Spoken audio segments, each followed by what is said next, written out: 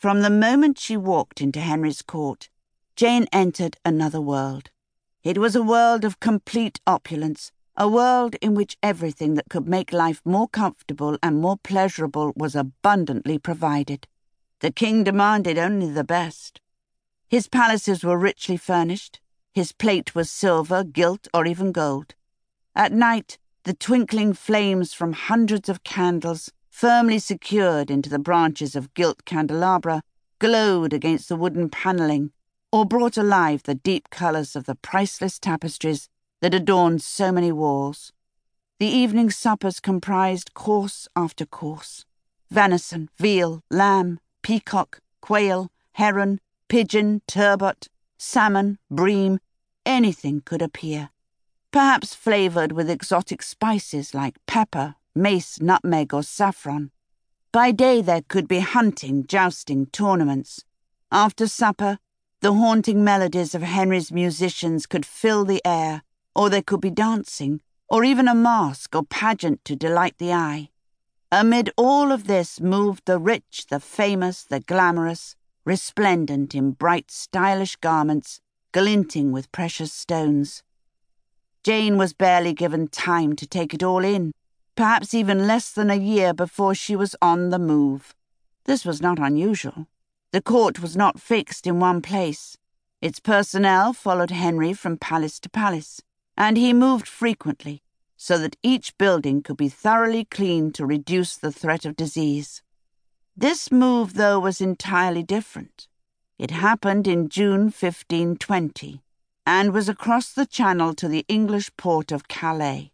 Cardinal Thomas Wolsey, Henry's chief minister, had arranged for his master to meet the French King Francis I for a series of discussions that took place near the town of Guisnes, about 5 miles south from Calais.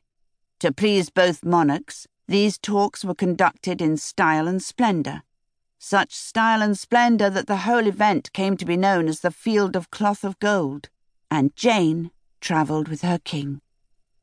She was, of course, not alone. Since they were bitter rivals, neither Henry nor Francis wanted to be upstaged by the other. Thus, they were accompanied by their queens, by the most important people of their kingdoms, and by an army of servants and attendants. In fact, almost 6,000 men and women were assembled from each side. The sheer logistics of transporting them, let alone housing and feeding them, was a nightmare. Luckily for Henry, Wolsey was the perfect man for the job. He oversaw absolutely everything to do with the meeting and had engineered the talks in the first place. This was no mean feat. The English nobles were never happier than when fighting their traditional enemy. Henry shared their enthusiasm, since he always believed himself the rightful King of France and felt fully justified in using the title, even though the only French land England possessed was the port of Calais and the area around it. Persuading him to these talks required all of Wolsey's filed tongue and ornate eloquence. And Henry was determined to put on a first-rate show.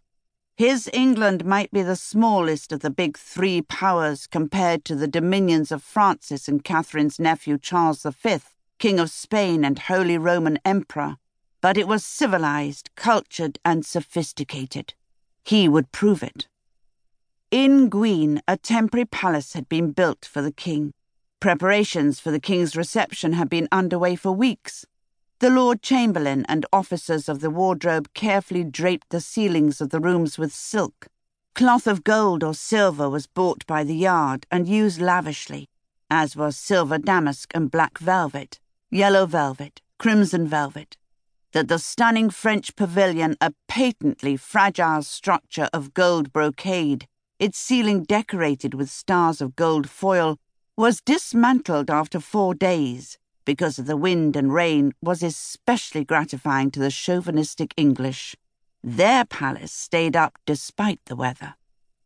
Never one to waste an opportunity, Wolsey managed to find time to talk with French clergy and ambassadors, while Henry and Francis resolutely threw themselves into the serious business of entertaining each other during the 2.5 weeks or so that the meeting lasted.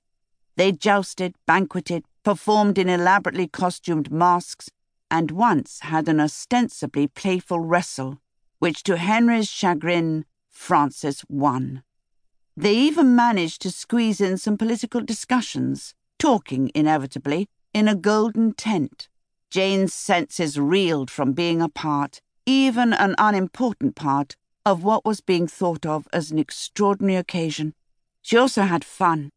At one banquet, given by Catherine for Francis, while Henry was feasted by the French Queen Claude, Francis insisted on kissing all of Catherine's ladies, except for 4 or 5 whom he considered old and not fair.